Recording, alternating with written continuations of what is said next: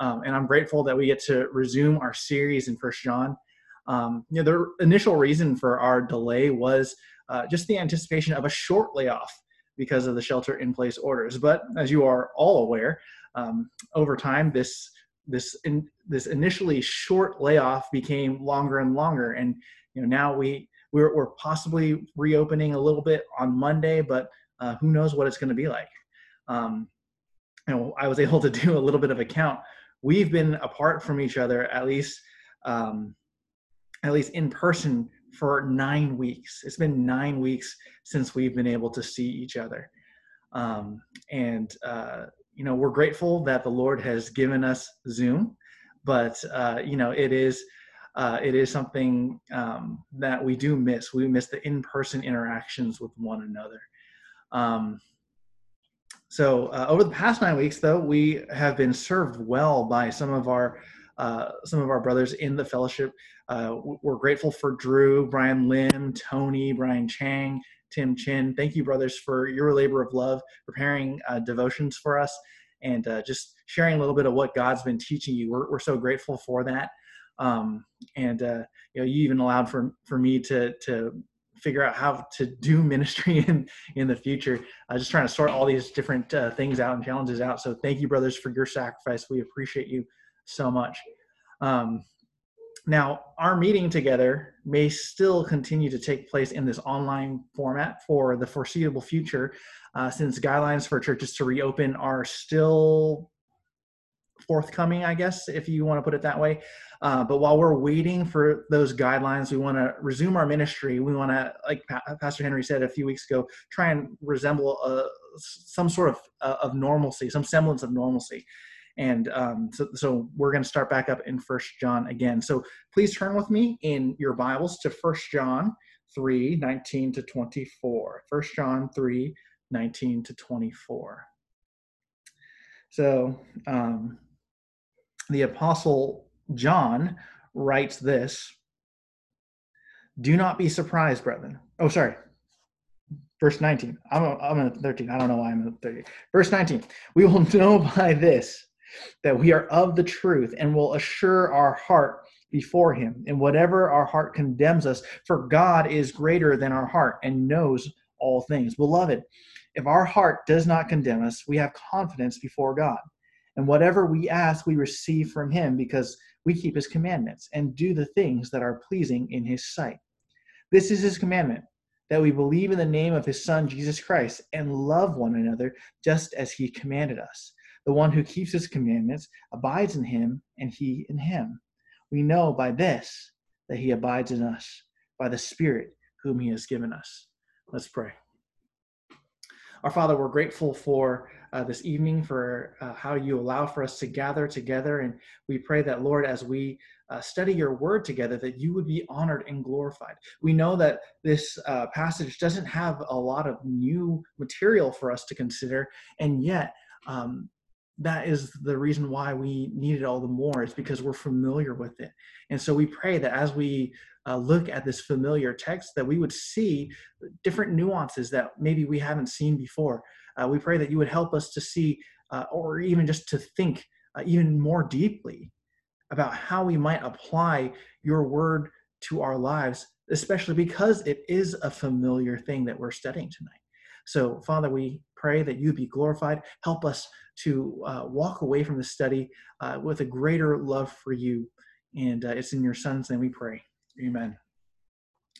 Well, we live in a generation that likes to pool our knowledge together to help others make good decisions. We call that Yelp or reviews. Well, most of us don't really take a lot of time to leave reviews for the products that we buy or the restaurants that we try. We rely heavily on reviews to make sure that we get the best possible product or experience. And this is not limited to us here in the college career demographic. Even our parents know how to do this now. Or my dad, when he wants to go look up a restaurant, he's going to Yelp. Right? Why is it? Why is it that peer-reviewed input has become so integral to the way that we live our lives? Well, even though we know that peer review doesn't necessarily guarantee that our experiences will be the same, we want some form of assurance or guarantee that what we experience will be great, since, after all, we're spending our hard-earned money. As Christians, there may be times when we may be tempted to doubt the validity of our faith, whether it is a result of our familiarity with our own sin, a challenging evangelism conversation, trials, or something else. Most of us will face doubt at some point in our lives. It's been almost 2 months, but as some of you will remember, John writes to his audience in order to assure them of their salvation. He's trying to remind them of the guarantee, the concrete guarantee that they have of their salvation after false teaching threatened the church and upset the faith of many through the false teacher's claim of having a higher knowledge, a higher level of spirituality that was not found in the scriptures.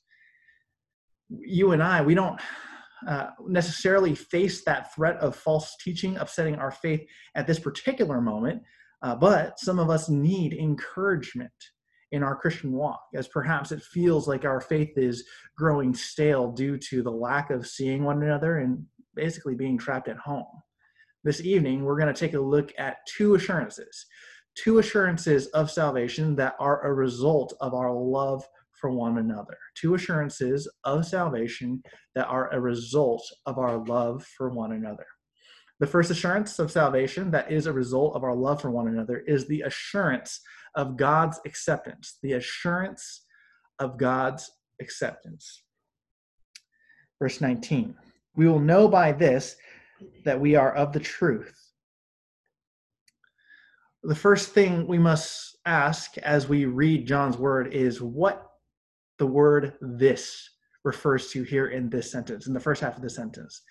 Now, this could mean anything. So we have to look at the closest referent. And when we look back at verse 18, it becomes very clear that the last thing that John specifically spoke about was the word love.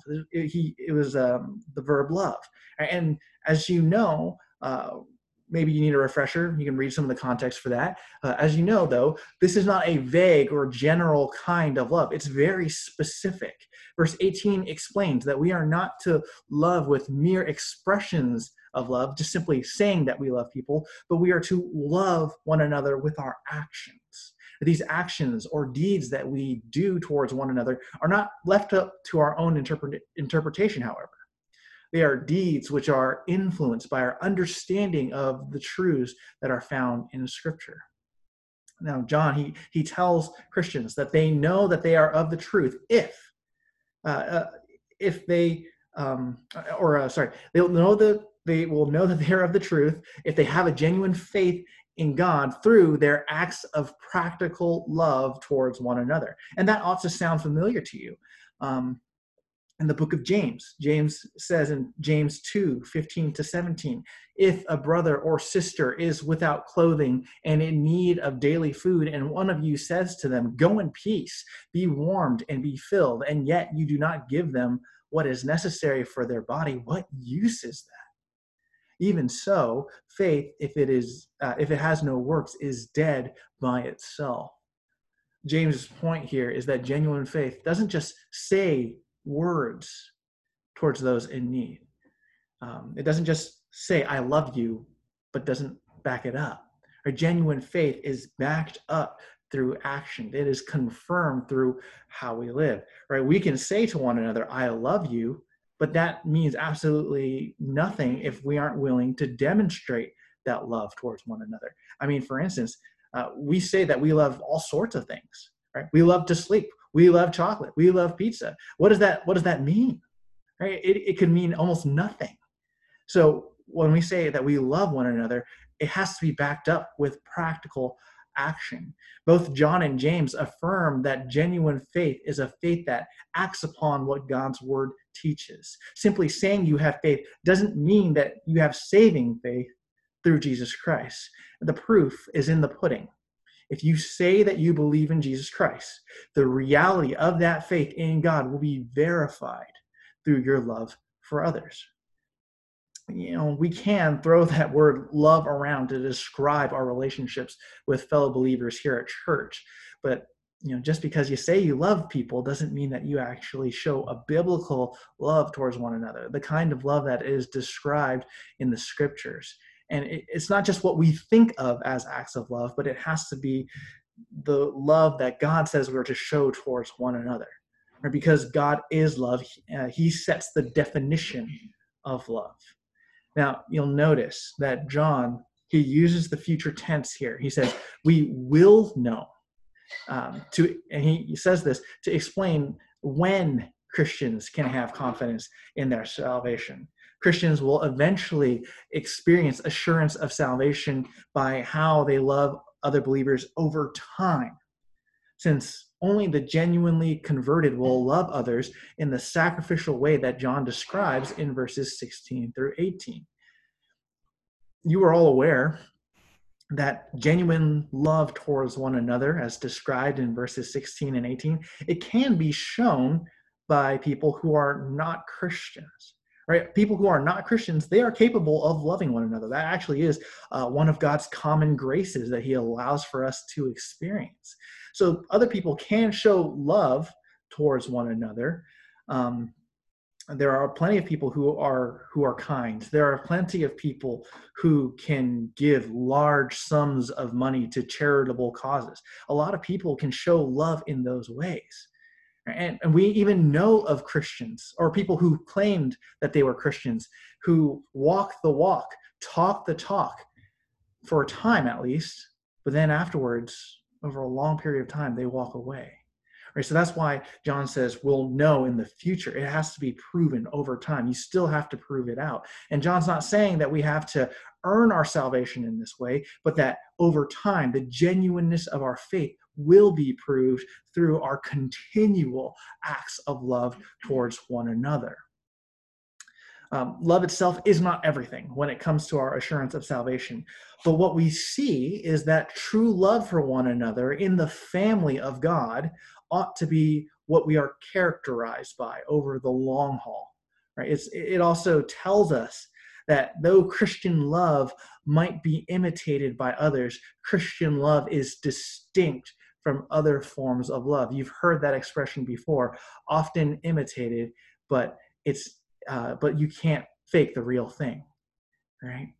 As a result, Christians should be some of the most loving, gracious, and sacrificial people the world sees, because those of us who were formerly far off have been brought near by the blood of Christ, who unifies us all. And if we can't love one another after we've been unified by Christ, then we really ought to pause and ask why we can't love one another as Christ commands us to.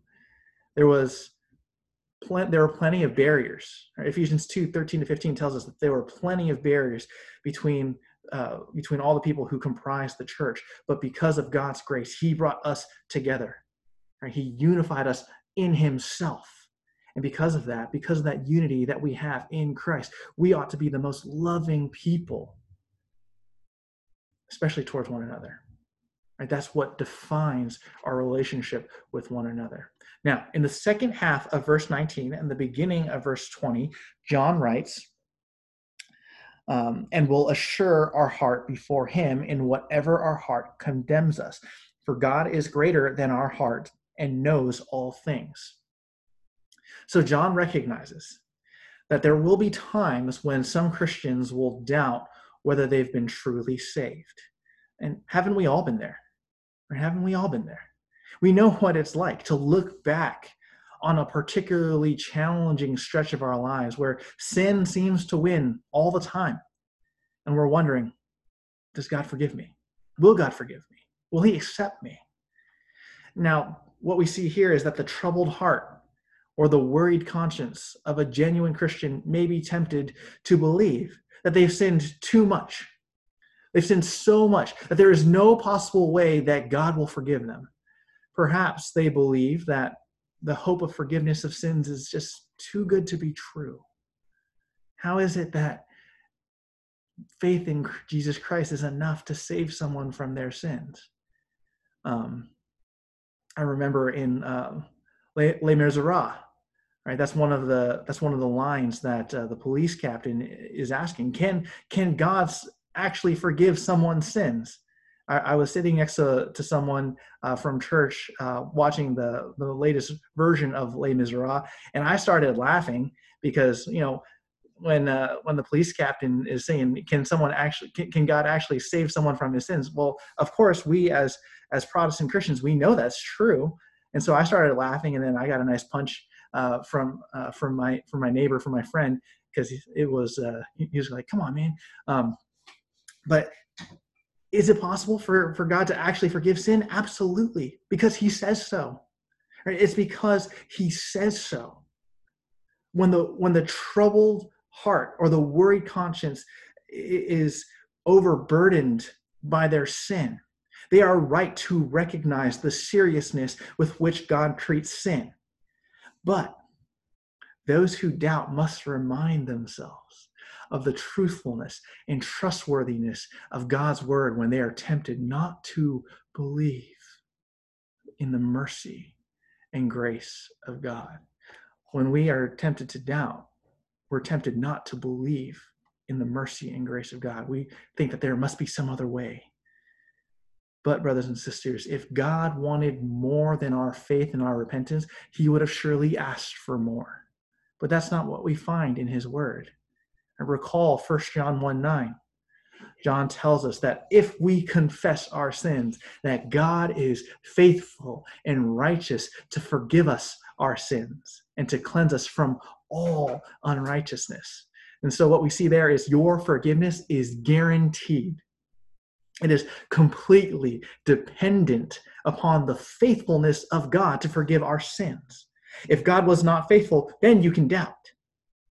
If he is able to fail, then you can doubt. But he is faithful, right? He's completely faithful. He himself will cleanse us of all of our unrighteousness from our past, from our present, and from our future. No matter what your sin is, God is willing to forgive us our sins. And it is for that reason that Paul says in Romans 8:1, therefore there is now no condemnation for those who are in Christ Jesus, right? In Christ Jesus, unified in Christ Jesus. And that is a great comfort to those who may be tempted to think that belief in Christ is not enough. When we're in Christ, it's everything to us. There's no more condemnation. Sure, there might be discipline, right? Corrective discipline, but that's not condemnation. That's correction. And so, brothers and sisters, when we demonstrate genuine Christian love towards others as a result of our faith in Christ, even if our hearts rightly remind us of the seriousness of our sins, we know confidently that the God who promised forgiveness for our sins will be faithful to keep that promise. He'll be faithful to cleanse us of all unrighteousness. Our hearts may condemn us. Our hearts may fail to keep God's word completely, but God knows and understands our hearts completely. That's what it says here, right? He knows our hearts. He is greater than our hearts. He does not excuse our sin, but he will not abandon us either. And though God will hold us responsible for continued growth in godliness, he may discipline us to help us grow in our godliness, but that discipline is for our good. And so there is no possibility whatsoever of us losing our salvation. So be encouraged. Be encouraged. Verse 21. Beloved, if our heart does not condemn us, we have confidence before God. So if our heart does not condemn us, we who are walking rightly before God can have confidence. We can have boldness and expectation that we can come before a holy God, not as a cowering subject, but as a son or daughter who is welcomed into the presence of the King. You can walk into the presence of the King with head held high, eyes fixed on the King because of Christ. Now, we know that we cannot at this moment appear physically before God, at least in his throne room. And we're still waiting for that day. But the way that we can come before God in this life is through worship and through prayer. John tells us that we can have confidence before God in our worship, both when our hearts condemn us and when our hearts don't condemn us. But oh, what a greater assurance and comfort we have, knowing that we have no reason to be ashamed when we are walking rightly with the Lord. When you're not stuck in your sin, you have every reason to, and every confidence to believe that when you pray to God, he'll listen to you and answer you. But when your conscience is bothering you because you are in sin, those doubts will creep in. And when we, and this is really why we strive to be as Christ-like as we can in this life now, because we know that our sin drives a wedge between us and God. He's too holy to be associated with sin. And so we strive for holiness because we want to get closer to our God. The holier we are, the closer we get to him. It's not so that we can thumb our nose at people and say, I am holier than you. I am better at you than obeying the Bible or whatever it might be, right? That's not why we want to be holy. Right? We don't want to be like those portrayals of Christians in the mainstream media where we're stuck up, hypocrites, holier than thou, etc., etc. We don't want to be like that. Rather, we want to be as holy as possible so that we can get as close to God as possible. If you believe that he is the best thing ever, the greatest treasure ever, you strive to be holy so that you can get more of God. And that's exactly why we as Christians are always in the business of helping each other become more like Jesus. Not only should we be holy because the God we love and worship is holy, but we should also strive to be holy because of that unshaken confidence we can have, knowing that we can go to God in prayer and say, Abba, Father, and he listens. That's what we want. And so when we encourage you to read your Bibles, when we encourage you to love one another, to have times of intentional prayer with one another, this isn't just so that you can check off a box and feel like you're morally okay. That's not the reason why we encourage you to do that. We encourage you to do that because we believe that God is worth it, that he is a treasure worth pursuing. And so because he's a treasure worth pursuing, we're egging each other on saying, go get it, go get it, go get it. Or actually, more grammatically correct, go get him, go get him, go get him. Right? This is the confidence that we can have before God in prayer. And it assures us that we've truly been forgiven because he hears our prayer of repentance. Right? We know that if we've truly been saved, he has heard not only our prayer of repentance, but he hears every single other prayer after that, and he answers them all. And there's other benefits as well. Verse 22, and whatever we ask, we receive from him because we keep his commandments and do the things that are pleasing in his sight. So you see, God does not merely hear our prayers for forgiveness. He hears all of our prayers, and he answers our prayers. Now, upon hearing this verse, there are some people who may get the impression that all we need to do to get whatever we want is to please God, and then he's going to give us whatever we ask of him. And it's certainly understandable why some people will come to this conclusion while reading this verse, but if you look at the conditions upon which we receive whatever we ask of God, there are some important nuances that help us understand what John means here. Now, the first nuance to answered prayer is seen when we keep God's commandments. And this, of course, implies obedience to God. So when we pray to God, how is the state of our walk with God? How is the state of our walk with God? Now, I know, I've asked a few of you this question before, and almost always, actually, if you ask any Christian, it doesn't really have to be centered on you. You can even ask me this, and I'll tell you the same thing. Right? It can always be better. Right? That's our common response. Right? How'd you walk with God? It can always be better. And that's true. Right? And instead of being complacent with that, instead of being okay with that, brothers and sisters, let's push forward. Let's push forward. Right? And I'm walking right there with you. Okay. I'm not singling you out. I'm not trying to make any of you feel guilty. That's me too. All right, let's do this together. When we consider how is the state of our walk with God, we always need to be striving forward. We have to ask ourselves, are we right with him?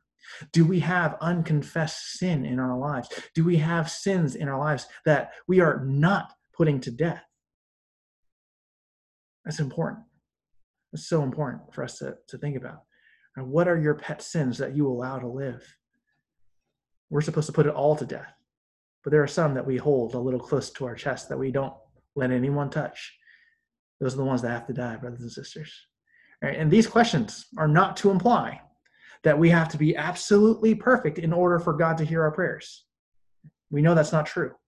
But these questions are meant to get us to examine ourselves carefully. We can think that we're right with God, but it's also very easy for us to be self-deceived. Would God agree with our assessment of our righteousness before him?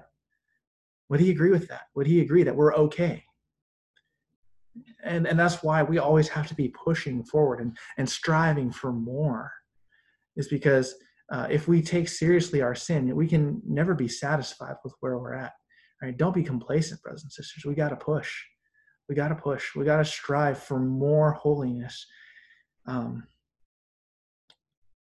don't deceive yourselves. Don't listen to your hearts when your heart tells you that you're just fine.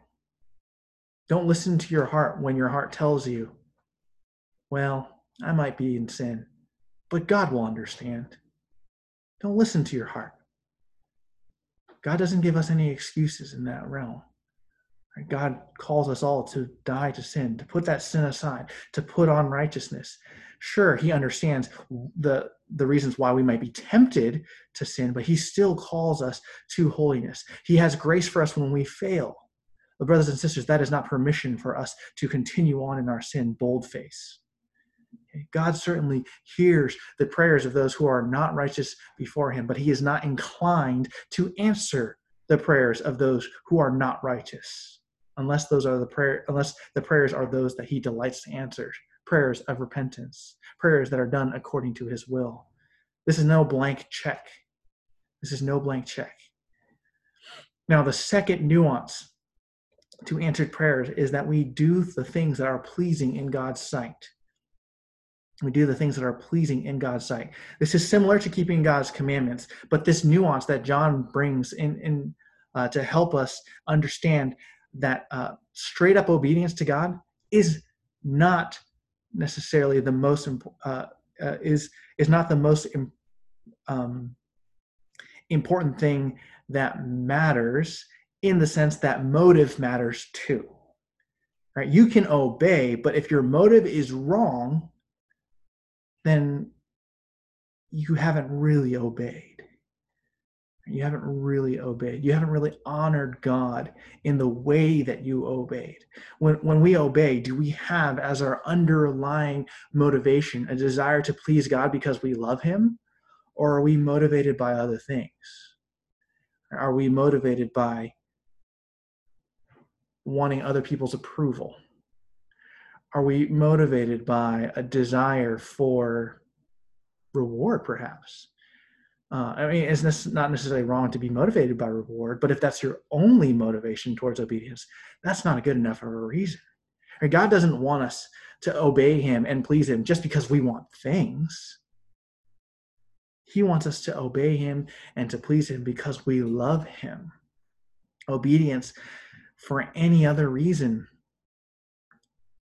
is to act as a mercenary or a contractor, only obeying for personal benefit, but not out of a desire to please God, not out of a desire to love God. God doesn't offer a blank check of answered prayer as long as we obey him. He's not a genie who says, your wish is my command. Our prayers must come from a right heart, an obedient heart that loves him and that seeks him first and foremost, and that seeks his will to be done first and foremost. Now, more discussion on how God answers prayers will have to come from another sermon. But what John wants us to see specifically here is that the assurance of salvation, the assurance of God's acceptance of us into his family, allows for us to confidently and boldly come before him, knowing that he hears and answers our prayers. If we truly love God's people, then we have reason to believe that our faith is genuine, since love for the family of God is meant to distinguish true Christians from the world. The way that we love one another is supposed to be so radically different that people can recognize that the love that we show for one another is even more distinct. It goes even further than what the world considers to be caring. And this type of love is all motivated by a desire to obey God and to keep his commandments. And so we don't love so that we can merely win friends to ourselves or look good in front of others. We love because love among the family of God proves our acceptance into the family of God. It's like a receipt that demonstrates that we are in the family of God. That's what it is. Okay, but that's not the only assurance that our love for one another provides us. There's a second assurance of salvation that is a result of our love for one another, and that is the assurance of God's abiding, or abiding with God, but the assurance of God's abiding. Verse 23. This is his commandment, that we believe in the name of his Son, Jesus Christ, and love one another just as he commanded us. The most important commandment that we keep is that we believe in the name of God's Son, Jesus. Now, you'll notice that there is an intentional shift by John from the word commandments, plural, to commandment, singular. Now, some people might say that this transition is out of place, but John's purpose here is absolutely intentional. There are many commandments that are important even for Christians to observe, but the most important commandment of God that Christians have to obey, which sets up and enables obedience to the other commandments, is singularly that we believe in the name of his Son, Jesus Christ. Right? That sets up everything. Everything hinges on believing in the name of Jesus Christ. Now, notice that John could have simply said that you believe in God's Son, Jesus Christ. He doesn't need to specify that belief is in the name of Jesus Christ, and yet he does. Right? Charismatics will do this all the time, right? They'll tell you something like, in the name of Jesus, I tell you, come out of him, or in the name of Jesus, I tell you, be healed, right? They always say something about in the name of Jesus. Why? Right? That's what you ought to be asking. That's what we ought to be thinking about when we see this, because that phrasing is not just there because John randomly decided to put it there. So why does John tell us that we are to believe in the name of God's Son, Jesus Christ? Okay, hold your place. Here in 1 John, we're going to go on a bit of a theological field trip for a moment, and I promise it has payoff. Okay, promise that. I'm not taking you here just because it's cool. Now, it is easy for us to bypass the words in the name or the name and not wonder why it's there. And we ought to wonder why it's there, because it does seem a little out of place. And every time something seems out of place, you should check it out. Now, we first see the concept of calling upon the name of the Lord in Genesis 4:26, when the people who were on the earth following the birth of Seth, right, so these are some of the other descendants of Adam and Eve who are walking around the earth, they began to call upon the name of the Lord. And what that means is these men, they at that time began to worship God. Throughout the history of the Old Testament, God invites his people to call upon him, or specifically to call upon his name. Right? And when we call upon his name, it's in faith and in trust. And he promises that when they do so, he will deliver them. Okay, you can see that in Psalm 50. That's Psalm 50, verse 15, 1-5. Right? Psalm 50, verse 15. Psalm 91, verse 15. Jeremiah 33:3. And Joel 2:32.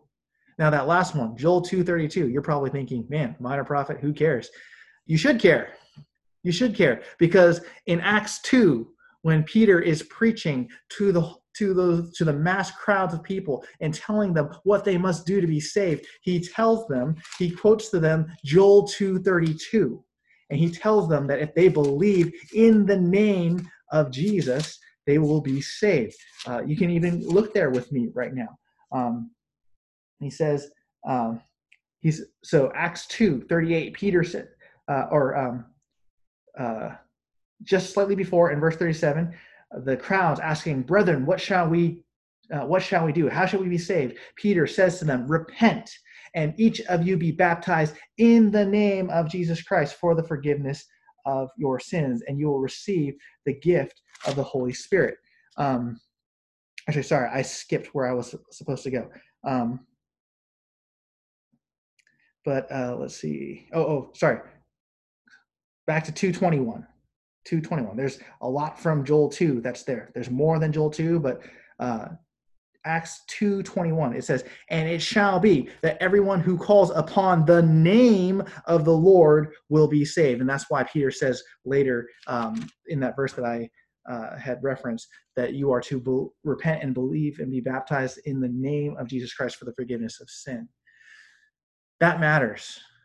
Okay, and that matters because when we believe upon the name, when we call upon the name of Jesus Christ, that is how salvation is granted to us. That's how the Holy Spirit is granted to us. And we're going to see the significance of that later. Now, there are a lot of passages in the scriptures that talk about or that have the language of calling upon the name of the Lord in the Old Testament. And that's actually often used of worship in general, even of false gods. We don't have time to delve into all of that tonight. I already kind of took you on a greater field trip than I intended. But what I want to emphasize to you is that calling upon the name of the Lord is a call upon God to answer, a call upon God to save. It's a request that God act according to his mercy and his grace to save sinners. When he invites people to call upon his name, and he says he will surely deliver, that's what we're doing. We're responding to that call, and we're receiving that forgiveness. So calling upon the name of the Lord is significant because it acknowledges, one, the power of the one name of Jesus Christ to forgive sins. Right? Salvation is found in no other name but Jesus Christ. It's because he alone died on the cross for sins and rose again. Right? So the power of the one name is significant. And two, the reason why calling upon the name of the Lord is significant is because it demonstrates our absolute dependence upon Jesus Christ to provide salvation for our sin. If you and I have to do works in addition to believing in Jesus Christ, that means that we rely on ourselves to save ourselves. But that's not true. That's not what we see. We absolutely depend on the power of Jesus Christ to provide our salvation from sin. And so, going back to 1 John, when John uses this language to describe God's commandment for people to believe in his Son, in the name of his Son, Jesus Christ, he is reminding his readers, God is not asking you to keep his commandments and please him on your own strength. That is impossible for you to do on your own for an extended period of time. God is not asking you to accomplish the heart change that is only possible through his grace, through your sheer force of will. He wants you to rely upon him and him alone for your salvation. That's the reason why you can be assured of it. If we recognize that salvation is solely the work of God to radically change hearts and give new life, then our assurance of salvation no longer hangs upon whether we're good enough, whether we go to church enough, or whatever the enoughs, but it relies entirely upon God and his faithful work. The power of the one name is immense. And that's why John reminds us that the most important command for us to keep is to believe upon the name of Jesus Christ and to keep believing in the name of Jesus Christ. It's not enough for you to just to believe it in once, right? You have to keep believing. But notice, there is a second command here as well. John tells us that we are to love one another just as Jesus commanded us. Now, in John's gospel, John has previously recorded Jesus telling his disciples that they are to love one another. We see that in John 13:34 and John 15:12. These commands are referred to throughout this letter, and John uses it to remind Christians that love for one another is a command that Christ himself emphasized to his followers. So this love that we have towards one another is not primarily one of feeling, but of will, of choice. Or we've been taught almost all of our lives that love is a feeling, and it is in part. However, the love that God has for us while we were yet sinners is not a love of feeling, but a love of choice.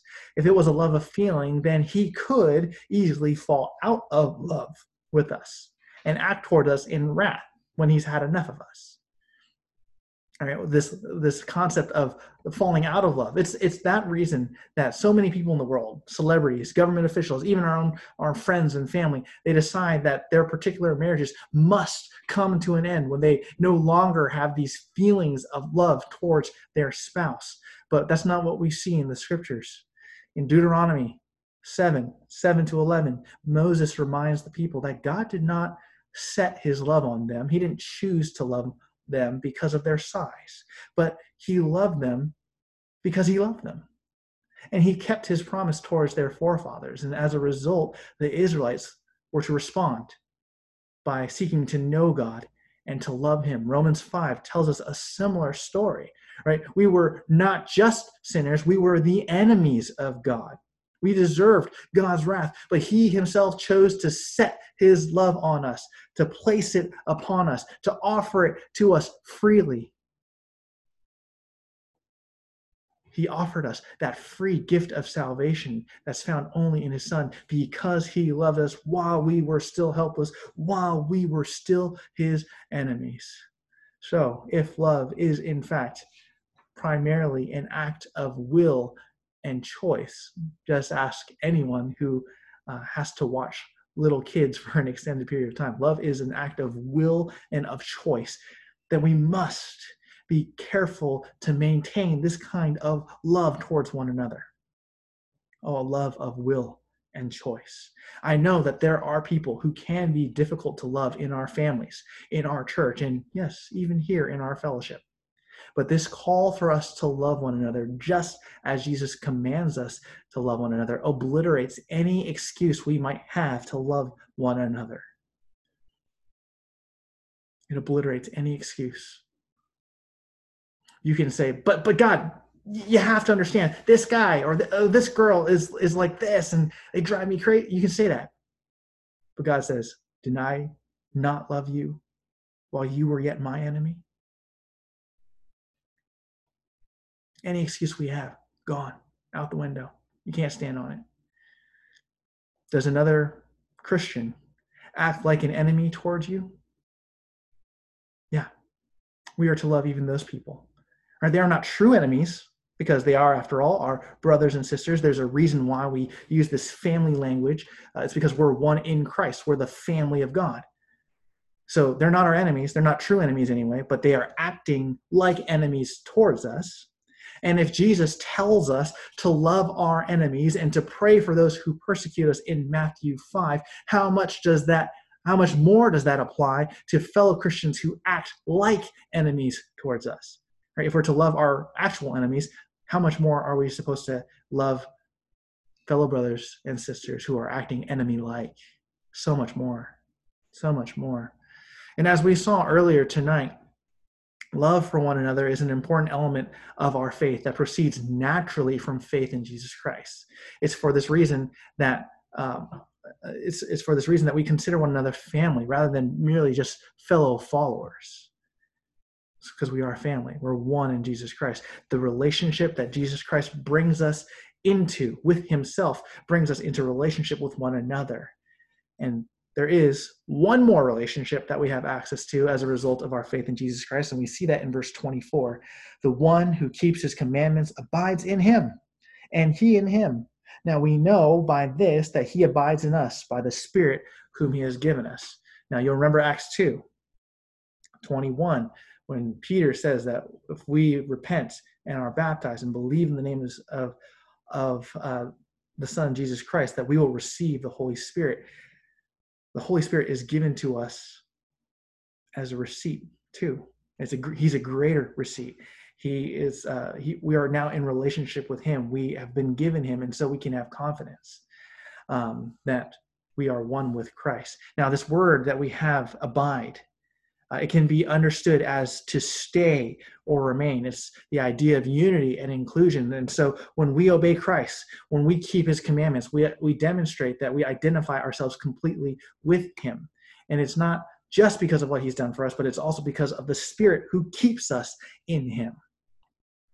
And because the Spirit keeps us in him, we actually have access to relationship with God the Father and God the Holy Spirit in addition to Jesus. We have a relationship with all of God.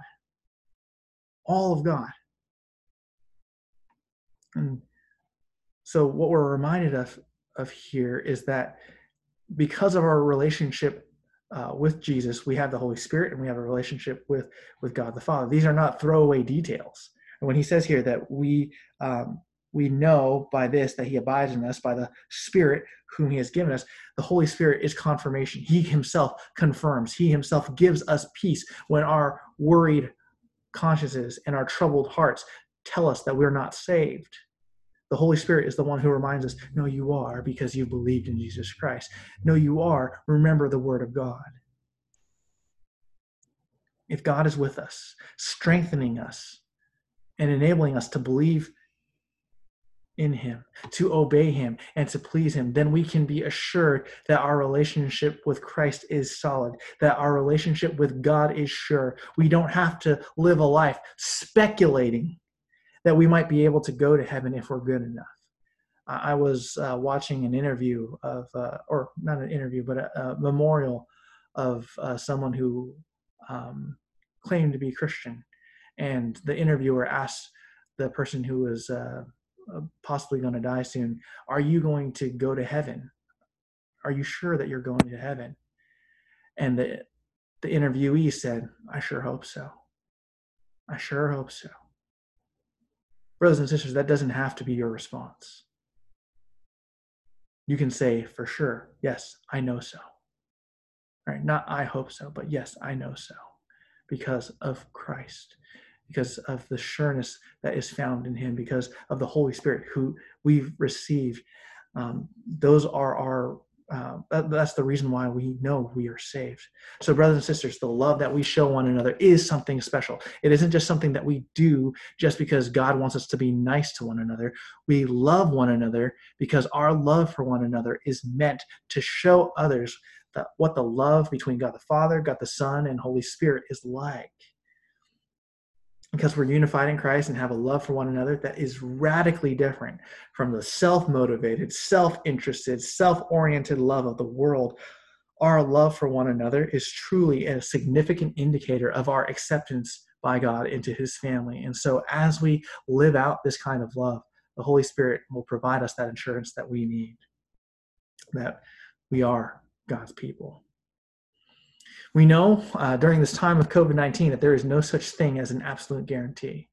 Even if we see all the reviews in the world that tell us that something is great, there's always that chance. Right? There's always that one chance that we are the ones who get the bad experience. Thankfully, with the gospel, that's not the case.